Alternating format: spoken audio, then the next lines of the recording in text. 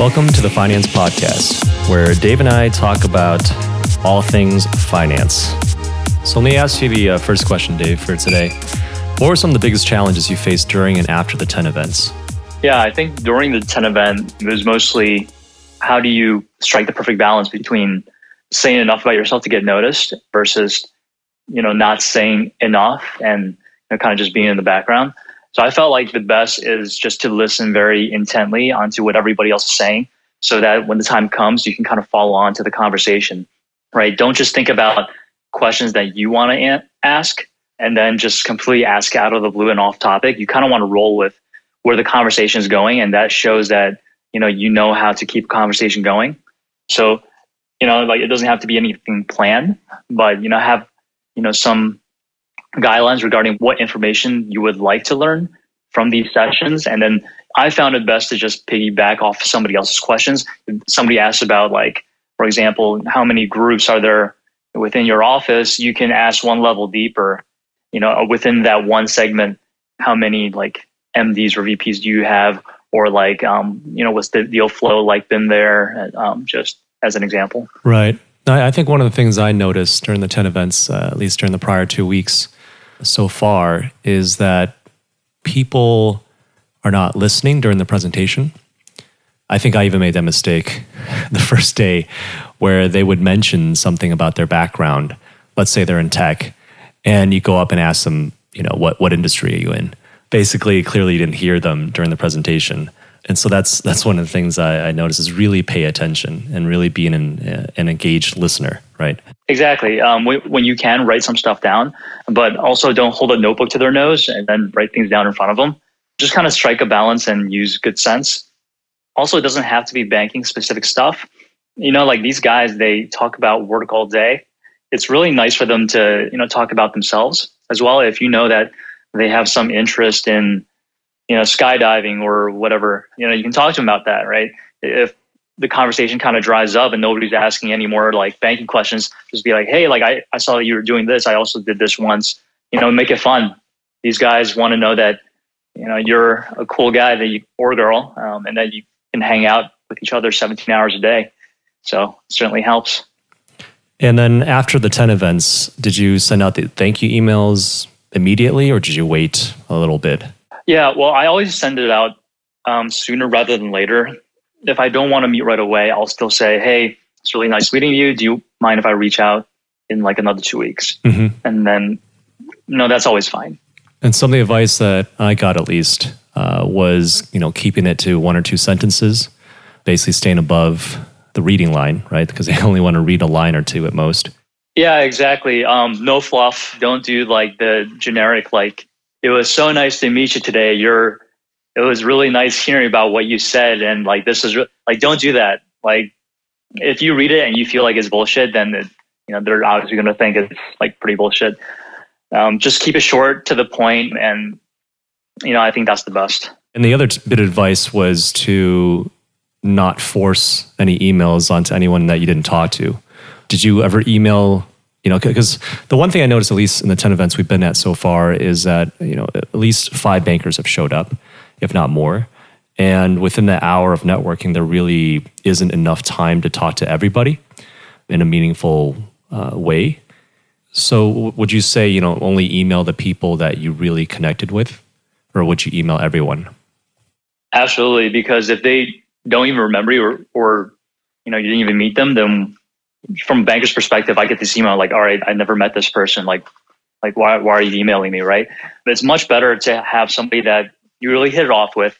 That person knows you, they're rooting for you, right? And then once you do a coffee chat and then it goes well, they will refer you to the next person, right? And you don't have to meet everybody from the office to get a first round interview. You just have to meet 5, 6 people.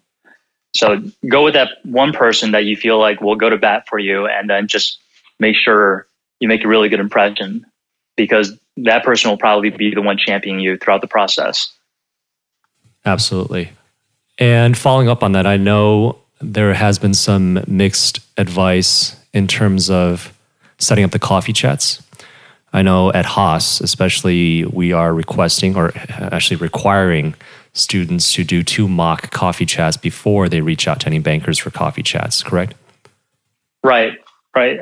I think for that, it's more of a, we want to make sure that everybody adheres to, at least the baseline that's expected from Haas students. Obviously, like if you've done banking before and you know exactly what you're doing, then probably that doesn't apply to you. But if you're from another industry, you're not sure what to do, always check in, and because it could just save yourself a lot of embarrassment. Yeah, it makes sense, especially with the banks that you want to really get into. Yeah, and this say that like anybody's like stupid or anything. It's just that like this process is new to everybody, and this is a very difficult process, right? It's something that you've never done before, and then so like a lot of these banks, you say one wrong thing and you're out. And so like if I was recruiting and I did recruit, like it's best to be really, really cautious and conservative. Just off the top of your head, what are some do's and don'ts for coffee chats? Well, I think it was mentioned in an email through IBSS, like never ask the banker to come to you. That's like a huge no. Just put yourself in their shoes, right? You're like a super important, and what are some things that you might want to see through a kid that's reaching out to you, right? Because you obviously want to make their lives easier, right? Mm-hmm. And whatever way you can do that is probably best practice. So when you reach out, make sure you state what you want very clearly, like you're looking for a coffee chat or what, and then maybe give some times. And then very short bullet points to the point. I have these slots open. Let me know what's good for you.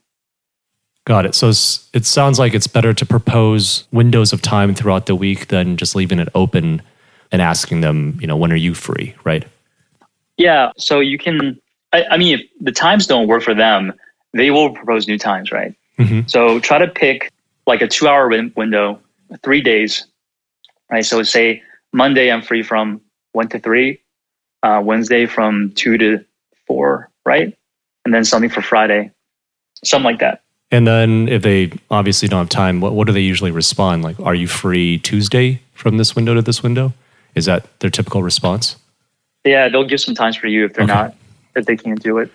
That's I think that's really helpful for the emails. Also, when you're scheduling, mm-hmm. make sure you don't give one bank a lot of slots. For example, you have 3 people and then you have 3 time slots per person. That's 9 time slots. Right. If another bank comes along, your schedule is already jammed up with tentative meetings, and then you're going to have less and less. So just be very cognizant of that. Like how do you want to spread out meeting the banks? How many people do you want to meet at the same time?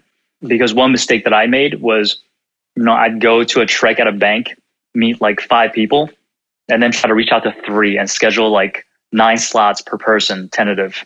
So that was a big no-no. And just, think about it ahead, plan it out. A lot of recruiting is in the strategy. So you want to think about it before you do anything. What about in terms of your story? I think that one of the things that I was constantly advised on was it was better to, less is more, right? Yeah, I think this is a problem that everybody has. So like your stories will be refined from now all the way until your first round interview, right? And if you're not refining, then you're doing something wrong.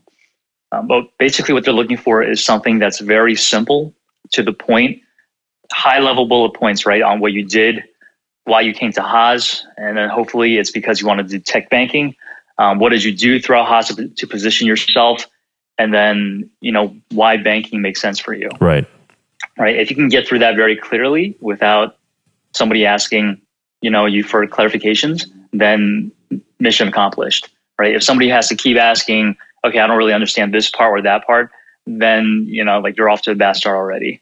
So you want to be your biggest critic. Right. Right. And then just put yourself in another person's shoes and see if you can, polish it up more, and then go to your peers too. Can you talk a little bit about the STAR structure? STAR is typically used in behavioral interviews, but when you're talking through a banker, you could very well ask you, like, what did you work on like in your last job? Like, give me one example. So when that comes up, the worst you can do is to kind of ramble on about like any one part of your story. Because, STAR, if you're not familiar, is situation, task, action, result, right? Don't spend a lot of time on the situation. Don't spend a lot of time on the action. The response should be around 30 seconds, right? Very clearly say, what was the situation? Give the context. What was the task that you had to do?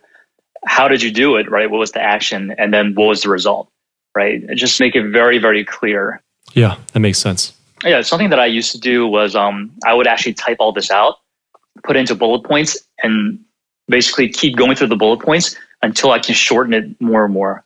That makes a lot of sense. I think that's so. My action used to be like a paragraph, and then by the end, I had it into probably, like 30 words, one bullet point. Okay, that's a great way to shorten up and make your experiences and stories more succinct. I think one thing I've noticed, and I would tell other people, is to really try to have fun. The bankers there are, they're taking a break from their day, and the last thing they want is to be around a bunch of stiff people, right? Yeah, I would say like 10 events is more about it's more them looking into your interpersonal skills. Right. On it's less on banking and more of, can I see this person as a partner? Right. Or an MD one day. Yeah. Right. And if you're stiff, you're like insecure, or you're not interesting, then off the bat, it's like, is banking even for you? Right. Mm-hmm. There is a certain personality that succeeds in banking. And, when they're hiring an analyst, they can find somebody that just is really good with numbers, but they're not going to do that with associates, right? Because the idea is associates don't have the exit opportunities that analysts have.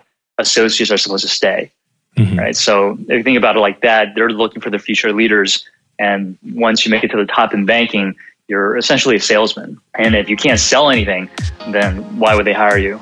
Right. That's really great advice. Thank you so much, David.